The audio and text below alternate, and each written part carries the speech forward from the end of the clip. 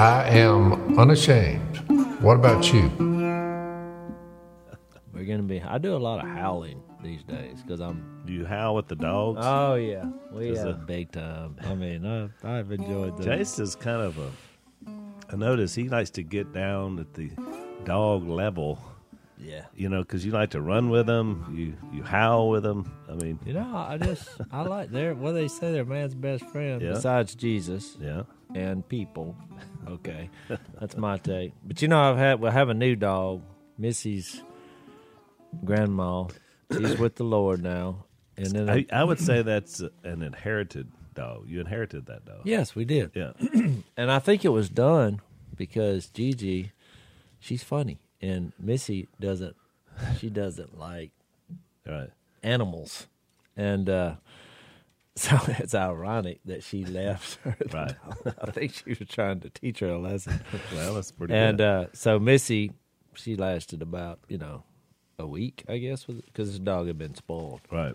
So now it's hard to teach a spoiled dog. Things have changed. You don't poop where you want to because it's kind of a house dog. Right. And so, I gave the dog his first spanking, which I'm sure some people are like, oh, no. But it's like, a lot of people, they think it's wrong to spank their kids Right. and spank, dog. But I'm like, Some people okay. would think it's worse for the dog. I mean, people get You know kinda what? weirded out about their animal. That one spanking for that dog, he hadn't done it since. Right. That's 3 weeks we're into it. He realized, oh, we go outside Right. and do that. So, but I told Missy, but she's like, well, I just didn't want to deal with it. I was like, well, you got to discipline little dogs. Right. So- Sort of like kids. So you're doing this, you got some back and forth because you got you're in Texas and here because we have to do the podcast. But so how's that bachelor living? You loving that? Right now, I hadn't seen my wife in a while, so I'm on edge, Al. So, it's like anything else. It's like when Phil said, that's commercial fish the river. It's really fun for about a week. We're just living out here. We're growing our beards out. We're fishing. We rule these waters. After about a week, you're like, Oh, and then the grind sets in. we stink. I've been finned multiple times. There's no money in this. I miss my girlfriend. Now you come full circle. And now it's like because of kids and stuff you're doing. So last night Mia called Carly because they're pals, and they talked for probably an hour, but it was really just fun seeing them. Just talking about school. Now catching up, all that kind of stuff. She's really loving the school. It's really challenging. It's going to prepare her for college. They're focused on Jesus. We made a spiritual decision. Yep. Sometimes in life, if you're making a seek first the kingdom with your family decision, which is what it is, even though it's complicated, Right. I just think it'll work out. I do too. I think my number one goal in life is to get my family, and I mean my wife and kids and acquired kids, to heaven. So I have to put that as I the mentioned top that priority. in my sermon Sunday when I married Grant and Julie, who's Phyllis's oldest son, a couple of weeks ago. I was there. It was the quickest wedding I've ever been to. I tell you, I don't mess around. Thank you for that. They asked me, they were like, so how long is it? Every like couples, like, how long is the wedding going to be? Like holding their breath, thinking you're going to say, well, 30 minutes. I said 15 minutes. And they were like, really? And I was like, yeah, was good. that's the most I do. So in the vows, well, you heard it. So in the vows, I have a vow that I say when they're repeating to each other, it says, I vow to work alongside you to get our family to heaven. It's one of my vows. And, I've been doing it for years, but it was really interesting because we were in a new place. Like, around here, I do the weddings, the same crowd most of the time at the church. And, but these people had never heard that. So I had 6 people at least come up and specifically that point in the vows where they said, we've never heard that before. That is beautiful. That's such a good thought, for like a couple. And I just thought, well, that's just foundational, it's just basic. But I guess they hadn't heard somebody do it. So this one guy comes up and he's got a camera. He's been taking pictures. Like he was like a the photographer, but he was just a person at the wedding. I guess he liked photography. He said, "Would you mind if I took a picture of your notes?" Which I've never been asked that before from a wedding. I said, "No," so I opened my thing up, and he got us a couple of shots. He said, "I just, that was just so good. I just was so rich. I just love that." I wouldn't have thought you even had no. I blinked about twice, and it was over. I couldn't believe it.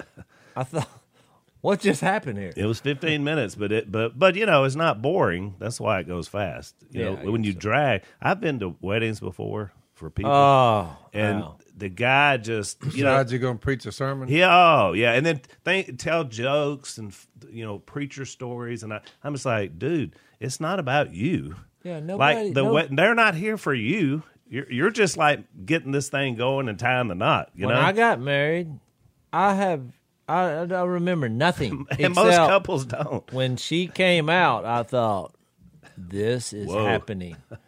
This is happening. And so I kind of blacked out. Yeah. And then, Oh, I've seen so many grooms. I love that look on their face when she comes down, because there's something about them.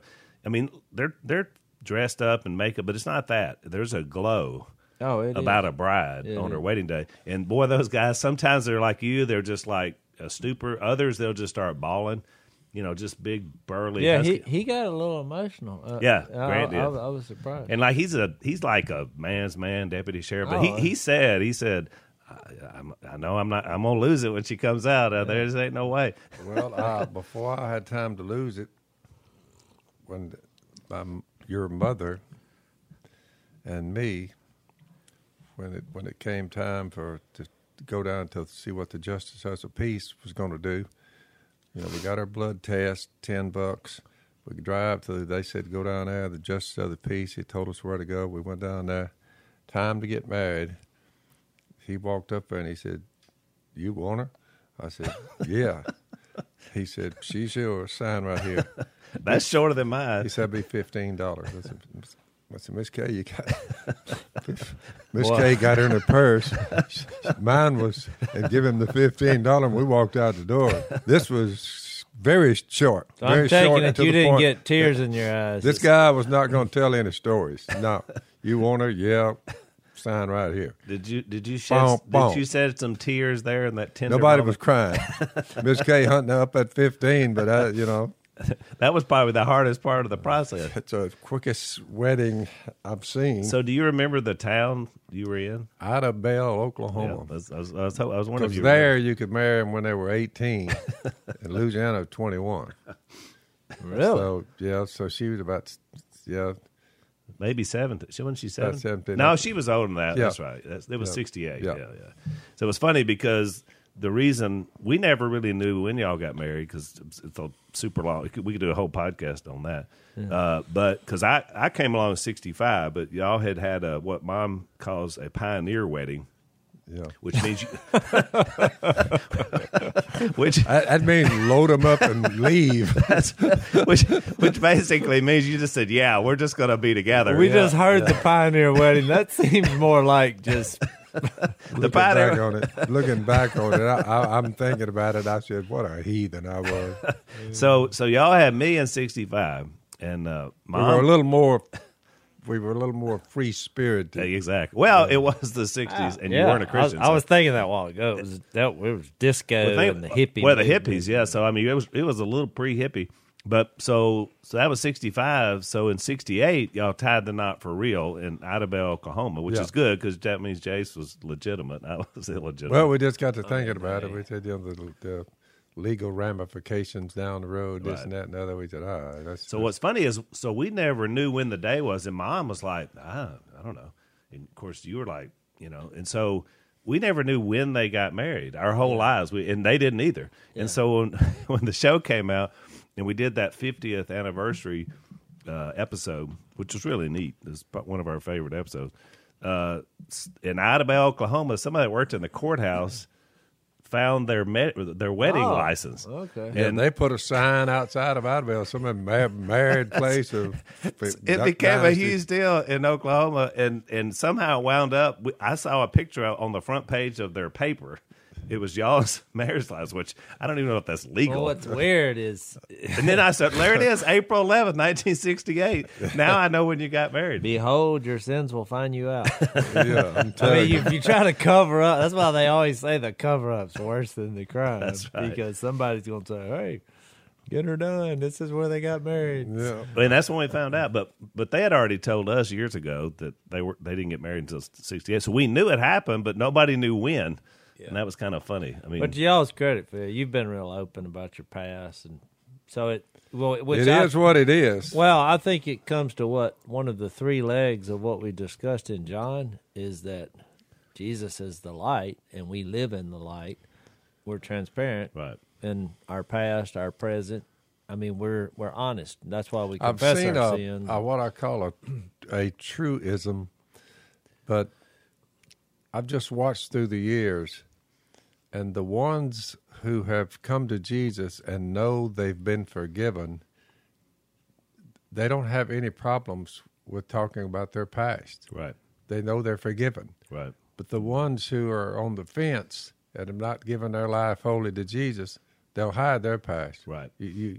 They'll try to just say, well, maybe, but I just thought, I mean, thank God I've been forgiven of them. Well, so what's the deal in this slipping them under the table and hiding them? Just, hey. That's the word. Forgiven is the word. And you think about it, it really is transformative because I saw it with you and Mom when I came in with that letter from Phyllis, and y'all read the letter, and Mom doesn't react negatively. She doesn't get, I mean, like she just found out there was a kid that's yours, is not hers. Yep. And yet, because she forgave you 44 years ago, Yep. she's living that, still in that. I mean, whatever the news is, whatever happens that you didn't know about, if you've forgiven and feel forgiven, you can just keep rolling with it. Sure. I mean, which you and I have talked about this a lot before, Dad. That's the problem with our country right now. There's no use in trying to hide your sins. That's right. And look, I mean, everybody has them. whether it's a macro level, you know, like you're looking at the country, or in your Yeah, personal here's some life. of mine. What about you? Well, yeah, and the ones who are open about it, they tend to be the ones who stick with Jesus. And are the least judgmental. Least judgmental. Because you can work with other people and know that anybody can be saved, anybody can be forgiven. I mean, any behavior can be modified, can be changed. I mean, it's just, you know, that's. I mean, ultimately, we know Jesus does that, and it's Him, not necessarily the process. But 2 Corinthians 7:10 really says what you're describing. Godly sorrow, being sorry, brings repentance, so changes. You know, Yep. you're sorry, so you say, I got to change my life. That leads to salvation, which we know is a relationship with Jesus. But and this next part says, and leaves no regret. Yep. So it's what you're saying. You're like, people who are forgiven seem to be transparent. Well, because they're not sitting around regretting because they were sorrowful, which led them to make some good changes Yep. and experience salvation in Jesus. And they're like, you know what? It is what it is. And if you're still trying to hide them, you don't. You just have missed the point. He's ready to take them away. right. Why hide them? Yeah. Give them to Because him. you regret it. That's Give right. Because you're like, Yeah. and we get it. We all do. You can't go back and undo it. That's right. Yeah, whatever your sins and whatever came out of it, you know, the ramifications of your sinful life. But it sure is a wonderful thing to know that it's in the rearview mirror. Especially like you talk about peace of mind. Let's take a break. So one of the things we love is our sleep. We seem to do a lot of sleep ads on Unashamed, but there's a company called Boll and Branch, Boll and Branch, that really makes some quality sheets. I know Jace has some. I have some, and I have a set for Dad. I don't know if I've gotten to you yet to try them. I'll have to ask Mom because you probably don't know much about the sheet business, do you? Yeah. Get that done. I'll get on it. They're high quality, great sheets, highest level of craftsmanship. They use family-owned mills all around the world. They sell direct to you, so the only place you can get them is from them. They're $1,000 qualities. They sell them for $160. I'm telling you, it's a lot of money, but it's worth it. Sheets are underrated. They really are, and like sleep. So, and also you get to try them for a month. risk free. So we're going into the fall. I mean, in the cool down.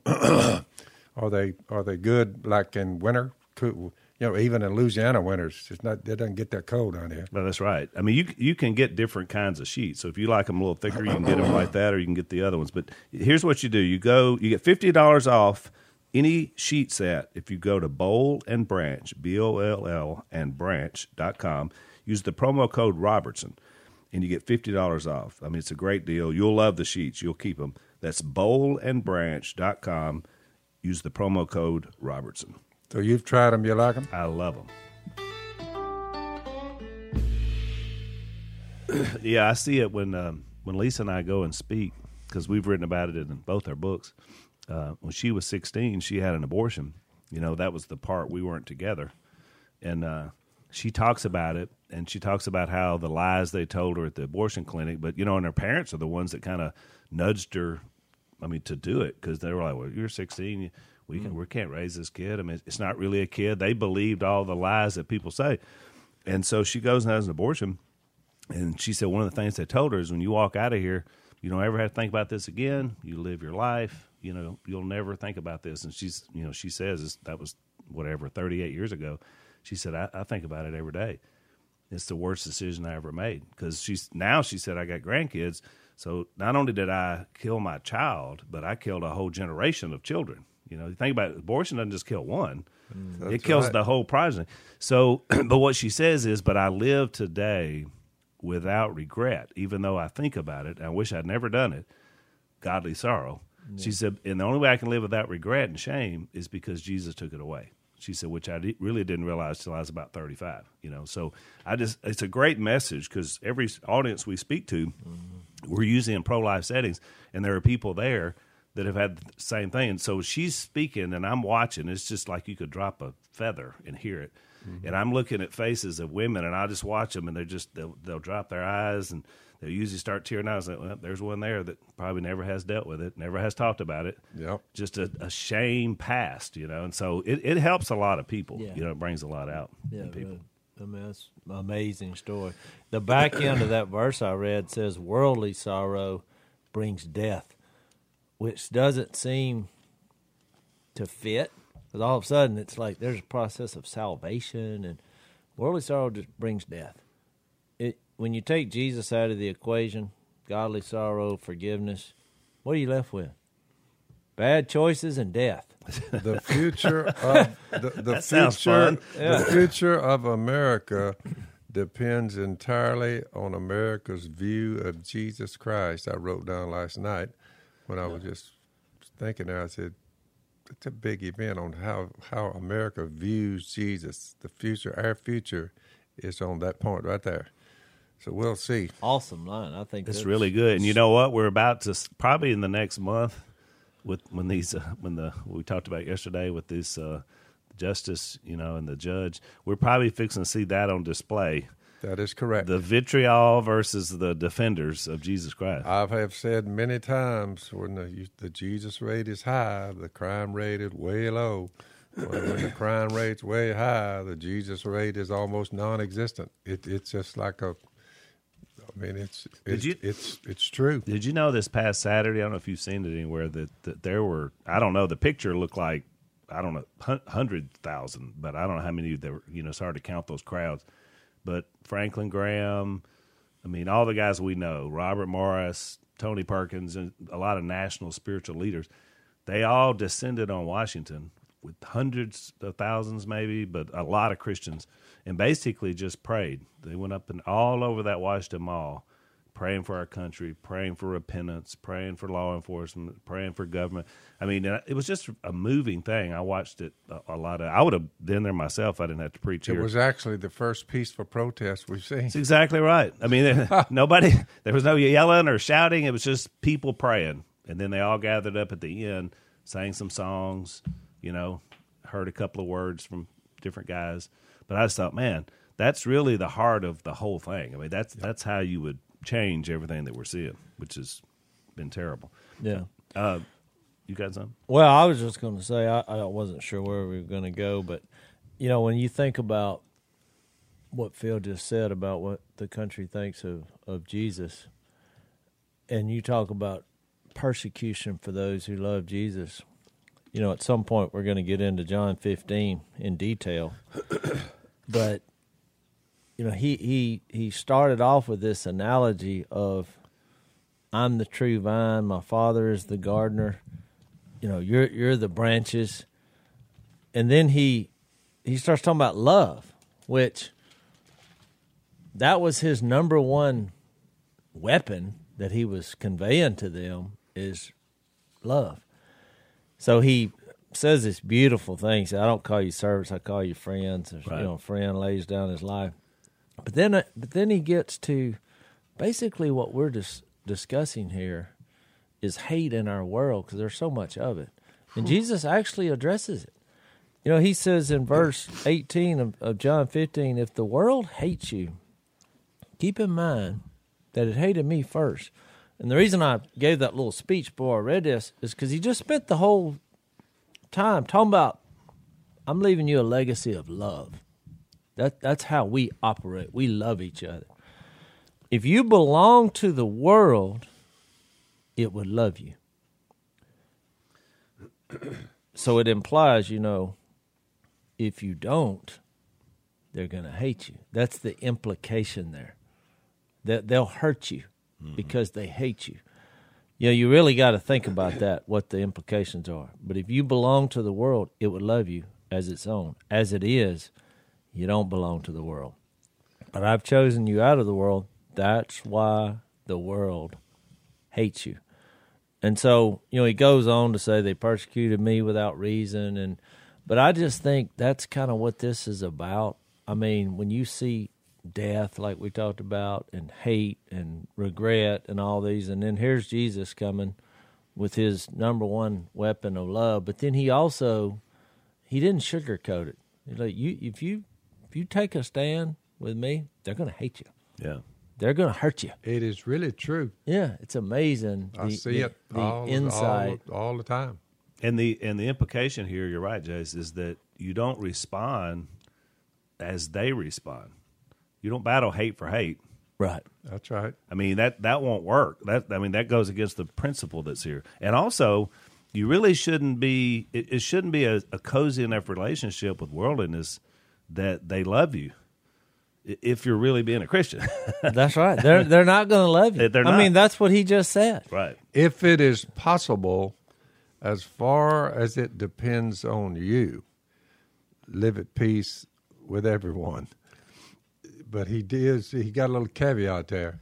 Try your best, if it's possible, right, to try to live at peace with them, even while they hate you. Right. It's just difficult. Well, and he said that because he said in verse 25, he's like, they hated me without reason. Yep. A lot of times you're just not, they don't even have a reason. That's right. Which is hard for people to wrap their minds around. Well, and it always seems so bizarre when someone is really that vitriolic towards you, or, you know, you're just like, man, I mean, you know, it energizes people, and you're like, why so mad? Why so angry? You know, why so bitter? These modern day rioters and looters and shooters and whatnot, if any one of us walked out among them, just held out a Bible, I'm telling you, they would attack you. Oh yeah, well I saw it a few times. Some guy rolled in there and he was going to preach him a little sermon up in Seattle, and they beat the fire out of him. Mm-hmm. You know, which is what happened a lot in the first century. Which is Jason's point. Yeah, they hate you. They don't have a reason. They say, well, he's got a Bible in his hand. He's saying, why don't we love one another? And they're like, well, I just feel like everybody's trying to tiptoe. You know, you made that statement, what people think of Jesus.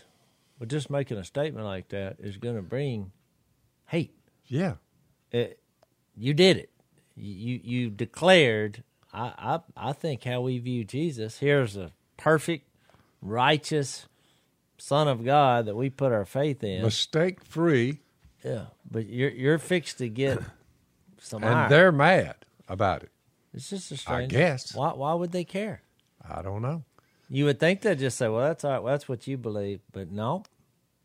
So there Hate has comes to be from something else at work there, going back to the old Satan. There has to be something at work there. It's a deep thought. It goes deep. Let's take another break.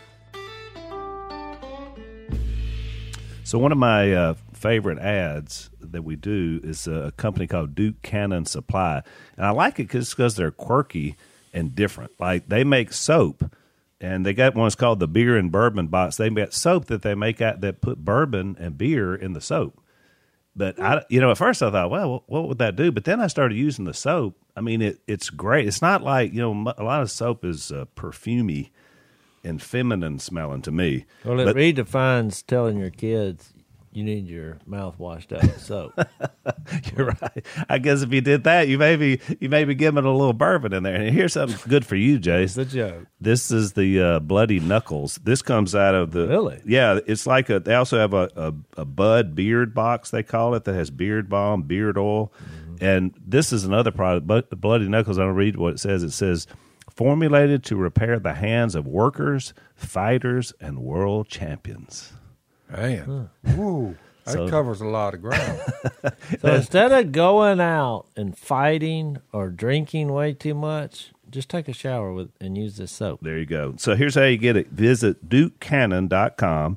Use the promo code Phil. You get 10% off your next order. So that's free shipping with any orders over $20. So check them out. DukeCannon, CANNON.com. Use promo code Phil and smell better. That's funny. Interesting. That's funny. So since you said that about mistake-free, before we get to John, there was a viewer, a listener, that it was a really interesting note he said. He said he was talking to his neighbor and made the comment that Jesus is the only one in history of humanity that led a perfect sin-free life. True. Which he was true. He was right. But the person he told that to said no, he didn't, because he doubted God when he said, my God, why have you forsaken me? So the guy, our listener, said, I didn't say anything, and the conversation went past because I had no answer for that. And so then he asked us, why did Jesus doubt? Or did he, when he knew he didn't forsake him? And so I thought we might address that just because, like most people, you want to have as many answers as possible, when you're talking to people. Well, I would just simply tell her. Was it her or him? Well, it's Jess from Colorado. I don't know if it's Jess that may be male or female. Maybe, so. yeah.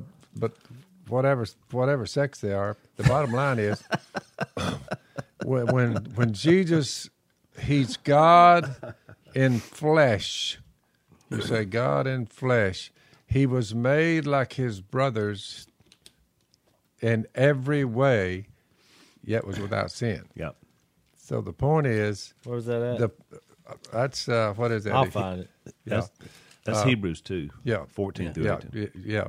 So if you look at it like that, you say, well, his humanity, he's up there. He is strung up like an animal. I mean, thorns are jammed down in his head. He's been beaten to near death. They put spikes in his feet and his hands, and he just hanging there. Right. That is one brutal way to die. God so loved the world, he sent his only begotten Son. So God sent him, and the task is, in order for the humanity on planet Earth to be saved, in order to make it possible for them to be with us, and get out of here alive, the price to be paid is you, my son, and shedding blood for him. Right. Well, so I just think at that moment because if you look like what John said over here in like John 19, John had him saying, it is finished. Right. So the weight of it all on one individual, the sins of the world and the resurrection of them. Yeah. History and future of the world. And the resurrection of their dead bodies from the ground. This is a big event. Yep. And you just think about it, if you were God and you never made a mistake. Right. And they have you strung up and have now murdered you. Right. Yeah. And just the weight of it all, when he said, why have you, at that moment, I can see how his humanity would have cried out saying, man, are you sure they're worth it? Basically. Well, it wasn't sin. And his word, It is finished. John recorded him saying it's Well, it's like, man. he had to be forsaken. Yeah. For us, it was one. But the other thing is about that, since you brought that He part died all alone. So when His friends had left. Nobody was there. So I could see why he would cry. well, and you got to remember, this was a messianic prophecy. I may be totally wrong on my No, I thinking, think but you're right. But here's another reason why. When he said that, that's a prophecy from Psalm 22, 1 and 2. Yep. So originally, David said it. If you go back and read Psalm 22, you see where David's mindset was when he's asking God that. But look, it's not a psalm of doubt, trust me.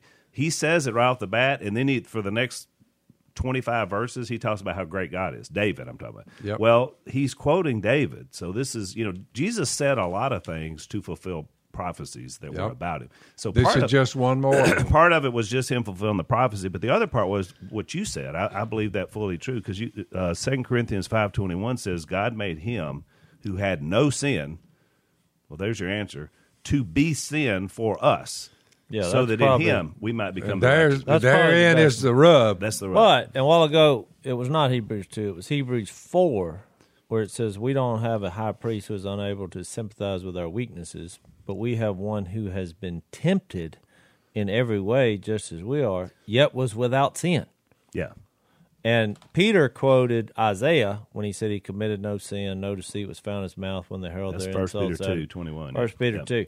But here's my point. Most religious people, they're going to go to those verses that clearly says he didn't commit sin, which is what we just did, and say, well, how can you say that was sin? Because you're basically going against Spirit-led writings that says he didn't sin. Yeah. So, but what I want to say is, here's the problem. More than that, it's not just showing you a verse and say, okay, you're wrong or you're right. What you're missing is the nature of God. If God is guilty of anything, this won't work. The whole thing collapses. That is correct. Because you can, if you just meditate on that, you're going to find a lot of scenarios, all bad, where this will all crumble. So I'm not sure why you would immediately go to, here's the Son of God, Jesus, and the Son of Man, Jesus. So men have weaknesses. Men, we have, emotions, and Jesus is crying and he's doing these things that we are uncomfortable thinking, well, that's God doing that. But it's a reflection of his soul, which is compassion, mercy, care, forgiveness. But somewhere in there is innocence. And that has to be a bedrock to the personal trait of God. I could give you 10 reasons why that has to be. I mean, mainly, you can't have 1 million years from now, or 10 million, or pick a number. And then all of a sudden, if God was capable of sin, he changes his mind, it all goes off a cliff, I don't love you anymore. It just won't work. So that's what I wanted to say. You can show the verses where it says that, but the implication of God's character is the bigger picture. So we know that was him being tempted in every way, yet was without sin. Yeah, and just think of the weight of it all. Since you see at just the right time, this is Romans 5. I was just going there. That's so funny. Yeah, at the right time, we're on the same wavelength. I was literally going to that verse. Yeah. When we were still powerless, we couldn't save ourselves. All of us. There is no human being going to be saved before that final death of Jesus on the cross. Christ died for the ungodly while we were still powerless. Very rarely will anyone die for a righteous man, although for a good man, someone might possibly dare to die. But God demonstrates his own love for us in this: while we were still sinners, Christ died for us. Since we've been justified by his blood, how much more shall we be saved from God's wrath through him? That final, right before he uttered, "It is finished," why have you forsaken me? The weight of it all was upon him. That's right. Let's take another break. I wanted to zero in on that, Dad. That was going to that same verse, at just the right time, Yeah. which is interesting. You think, what does that mean? I mean, God, outside of time and space, remember, because before the creation of the world, the plan in Christ was hatched Yep. by the divine, by God. Yep. But he picked the time he picked to come here. And there's more to it. Like, that's not just happenstance. Like, he could have come anytime. I mean, he could have come 1,000 Sure. years earlier. He could be here today. He could have picked any time. He chose that time. He could have moved earlier, and not near as many would have been cast into hell. That's if right. he'd have moved quicker. So that was just the right time, but I find it interesting that the time he decided to come here and do what he did to give his life was probably, I mean, a crucifixion is probably the most brutal thing ever invented to execute. I mean, there's been a lot of bad ways, but I mean, it's as bad as any is my point. But it's that he was innocent. That's right. Too. You know, I mean, we're going to crucify capital punishment just because he's threatened and we don't know what to do with it. Let's just kill him, which is what we talked about earlier. Worldly sorrow brings death. I mean, they're sorry that he's caused such a ruckus. So what happened? Well, just kill him. It was always the move. And just like when you talked about Lisa, you make a mistake. You're like, what do? I have a child now. Instead of, choosing life, Right. worldly sorrow produces death. Let's just leave it right here. That's why in that verse where he said he demonstrates that while we're ungodly, he died. And I've heard all these people in a marriage situation say, they'll say things like, I'll die for you, and you're like, but you're not living. You're not living for them. Mm-hmm. It's like the world makes these kind of statements. Like we have pets. I mean, I'm not dying for my dogs. Now, my wife and kids, I'm trying to get to heaven. I'd step out there and say, okay, if this is what it takes, because it all goes back to that sermon in John 15 he was sharing with his friends. I love you. No greater love has anyone that he laid down his life for his friends. That's what he said. I'm calling you friends. Of course, he did it so they would look back and believe. Say, right. And oh, I get it. I always give them a hard time because they seem to be so clueless in the moment, the disciples I'm talking about. But, I mean, in their defense, I mean, we had been clueless. well, that's right. Because, you've been a part of big things. I mean, we had a show on television. I mean, everybody's talking about it, and you're kind of just caught up in it because you're doing it. But you look back, and you kind of are able to see things. And I kind of feel like this with them. They're a part of this huge thing that's the biggest event in the history or future of the world. I mean, he's faith that weekend that he died on the cross, was put in the tomb, and then raised up. Oh. That's the biggest thing that's ever happened or ever will happen. That is why I said the future of America rests on that. That's exactly An right. acknowledgement of it or a renunciation of it. Right. But from their perspective, think about how many since the dawn of time, how many people have got together in small groups throughout the history of the world in the name of religion or whatever. And some guy's like, I have this anointing from heaven, and y'all follow me. Think how many times that happened where it ended bad. Oh. A lot. Yeah, drink this Kool-Aid. Yeah. It's great. Jim Yeah. Jones, Oh, I mean- Branch Davidians. Yeah, there's been But from the outside looking in, most people, that's how they're viewing Jesus. They're like, oh, yeah, no, we've seen how that works. That's why him being innocent is a necessity. That's right. There was no having sex with somebody on the side, or there was no sinister, most of these situations, I guess all of them except Jesus, there is always something funky going on. Because once you get your eyes off Jesus and all of a sudden you're the anointed one, well, I know that's a lie. Yep. And so I think even by this question, I don't want to judge the situation because I appreciate the question. But if you can make Jesus sinful, well, then we're all just screwed. Yeah. You see, then I don't have to do anything. Yeah. He messed up. Yeah, if you could throw that out there, that's why if it were me and that came up, no, I'm going to defend that. I'm going to defend the innocence of Jesus. I said one time there are only two innocent people I know are babies and Jesus. I will defend them to the death. That's right. This person who wrote that labeled what he asked, "Why have you forsaken me?" as doubt, but Jesus didn't say anything about doubting. Right. He didn't use that phrase. They did. They heard that neighbor. Well, it was the talk. neighbor. Right. Well, because they're insinuating. The neighbor Well, interjected doubt. Right. Well, how and, come- and then look, by the way, Why have you forsaken me? God's answer is for the sins of the world, Well, the here's a- resurrection of dead being. here's Okay. You see what Yeah. I'm saying? here's another I reputation. mean, the sins of the world are riding on this, and it's all coming down on you. Well, here's another thing. Doubt is not sin. That I've never read the word It's doubt not was a in there. sin. It's not in the Bible. All right. And It's kind of like anger, you know. I mean, if doubt was a sin, the disciples Oh. are the biggest sinners ever. Because Well, they, you know, and us too. I mean, you that's know, right. but we're like straining, you know. It's like once you get down this in detail, you're kind of missing the point. Right. We know he can't sin. He's. But I tell you, even a it's- bigger picture of his humanity that touches me. I mean, that was one right there. You were right, Dad.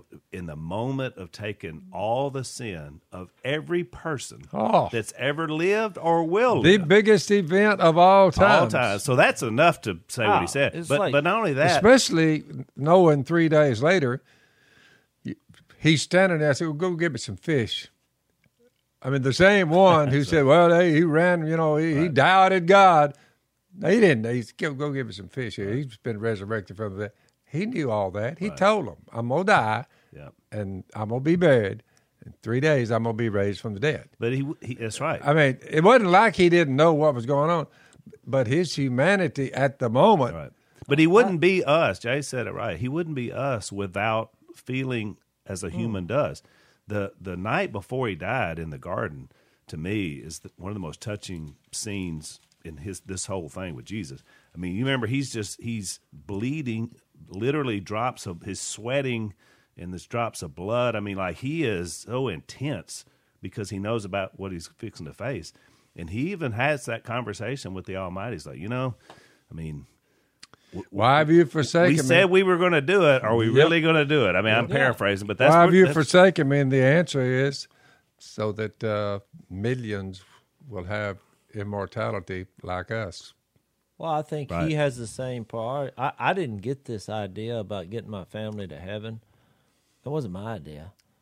I mean, this came from God. God wants his family And plus, in, it's in not heaven. it's not like right at the very end, Jesus is going to skip out on us.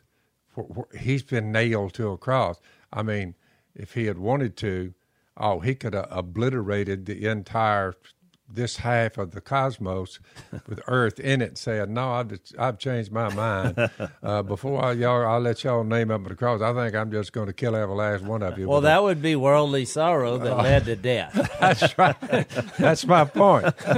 But godly sorrow. Somebody said, well, yeah, he kind of ran out on doubting up there on the cross. You said, no, I don't think so. No, he wasn't doubting. Look, just like in Could have John. radiated the whole bunch and not let them even touch Well, him. there's a verse that says he could call a legion of angels. Oh. Right. You know. But And look, look, it would have only but- taken one. Well, right. He could have just snapped his fingers. He controls the atoms and molecules. But look, John 11.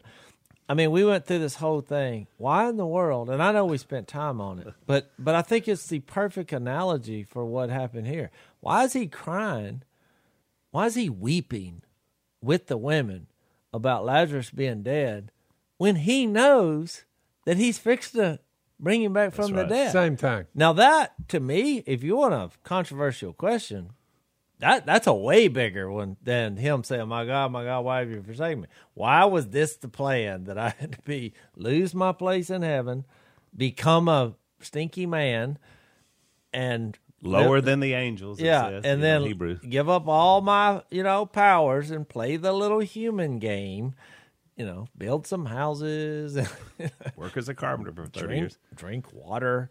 Just stuff you don't think about, Let's take one last break. You're right. Look, I was in the same thing. And I thought, not only did he weep, then the next verse says, when he goes to raise him up, he was moved deeply, Yeah. which is really interesting because, like you said, you'd think he'd have been like, if it had been one of us, we'd have been like, just flippant. We'd have been like, "Hey, you want to see something?" But he wasn't. He was in the moment of the sorrow. You know what I think too is why it's awesome too. I mean, I think not all the tears are just yes, it's sad, but it's also joy and amazement. That's why Hebrews 5, I believe, says with loud cries and tears, and he called out to God. I mean, it's. I like a God who understands things that are awesome. Well, it's like me, and I feel like it's like when I had the honor of being able to speak at people that mentored us at their funerals, Bill Smith, Carl Allison, Alton Howard, all these people that meant so much to us. Mm-hmm. I cried at every funeral, and I was speaking, but I didn't cry because of sorrow, worldly sorrow. That's right. I cried because they had a huge impact on my life, and like they had taught me the gospel. They had taught me how to teach. They had taught me how to preach. And so those are tears of joy, really. That's right. And I feel like that's the way it was with him. I think he was moved because of relationship, and he knew what a big deal this was going to be. And then it was interesting. We talked about when we did that text that then they wanted to re-kill Lazarus. That was their plan. Oh, I know. I've read that many times and thought. I mean, what a stupid plan. That's your human plan? The guy, and everybody, I mean, it was kind of undeniable. 4 days, there's an odor. Now he's back. Now we're having a... And Mary's Martha was like, whoa. Do we really want to roll that stone away? If she had just said, you can do anything, I believe it. And then when they started to move the stone, she said, no, are we sure about this? Because it's been 4 days. It's been 4 days. This is not going to be pretty, Well, then I think, Zach, we did when you were gone. It's like, then they had a dinner in his name. Yeah. At the point, I was like, dude, hadn't eaten in 4 days. He's been dead, which is kind of funny. I said it was a Walking Dead party. It was like, we got this guy that's come back. And so they're like, okay, let's see how we can really kill him. What? When we've gotten into now, you must have to sever his head. See, that's where all these movies got it. Oh, we didn't sever the head. That's the only way we can make sure. I'm telling you, that's where all this stuff spawns from. I agree. Mm-hmm. I agree 100%. And to wrap up, we got a few minutes left. This question about Jesus's perfection. You think about it, that was another problem for the Jewish leadership. Because, they could stone people for certain things. Remember, they tried to do it to the woman, in John 8. But see, Jesus was a bone to be chewed. That they wanted to kill him, but how are we going to do it? Because we can't pin anything on him. Yeah. See what I'm saying? Remember they kept wanting to pick up stones, and he'd slip away, do this little Jedi. He'd just, he'd be gone. They wanted to stone him. They were angry about to do it, but then the leadership kept saying, well, but how are we going to do this? I mean, the people seem to love him. And so the whole thing back and forth is how do we kill him? The human race has been guilty of hating without a reason ever since the human race has been here. That's exactly right. There's hatred, and they don't have a reason to hate. That's but right. They still hate. That's why it's on par with murder. Yeah, that's exactly an right. obscure verse in John 8:46. Jesus said something that no other living adult in the history of mankind could say. He asked this question: can any of you prove me guilty of sin? Yeah. That's a question. Nobody else can say that. That's exactly right. Because, yeah. Yeah. But I think there's little obscure verses like that where he makes a statement like that sheds light on this question. Right. You don't make that statement if you're going to sin, or if you have sinned. That's right. It's just. And remember, what do you make of that statement? Is my point. Well, why is he saying that? And remember, throughout all of Jewish history, the metaphor is the perfect sacrifice is the perfect man.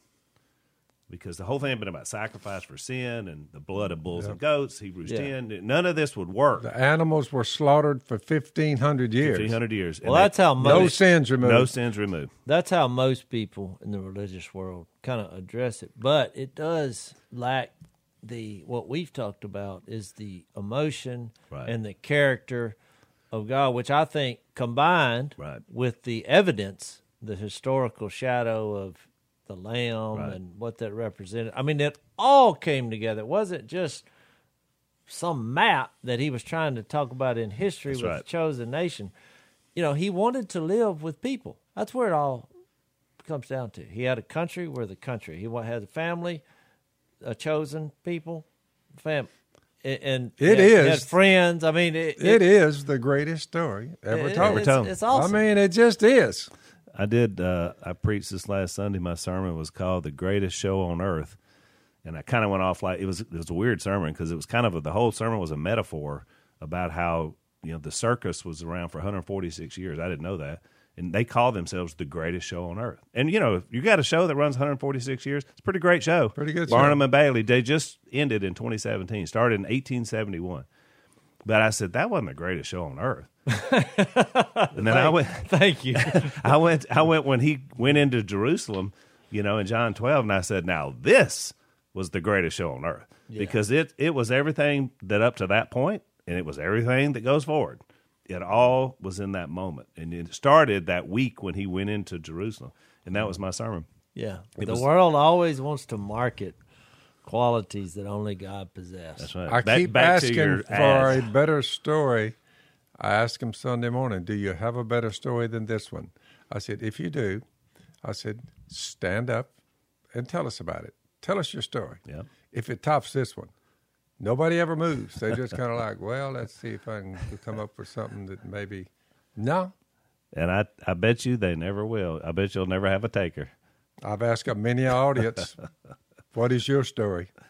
I like it. After hearing this one, and they're all like, that atheist guy I talked to, or one of them podcasts, some kind of deal I was talking with him on, I asked him, I said, well, he was saying, I don't know. I mean, I'm hoping, maybe if there's a light at the end of the tunnel, I'll see it coming when I get there. I said, well, you need to move now before you get to the tunnel part. I said, my recommendation with you is to move now. Don't wait till you're in the tunnel we'll see whether the light is coming or not. But anyway, I said, by the way, do you have a better story? And he said, he thought there a minute. He said, I don't know whether I'm an atheist or an agnostic. He said, but I don't have a better story. I'm just going to tell you. That's the point of today's I said, I don't either. That's why I'm hung up here. If you're in the tunnel, it's too late. It's too late. Too late. So thank you, Jess from Colorado. Now you got some ammo to talk to that neighbor. Thanks for listening to the Unashamed podcast. Help us out by rating us on iTunes. And don't miss an episode by subscribing on YouTube, and be sure to click that little bell to get notified about new episodes. And for even more content that you won't get anywhere else, subscribe to Blaze TV at blazetv.com/unashamed.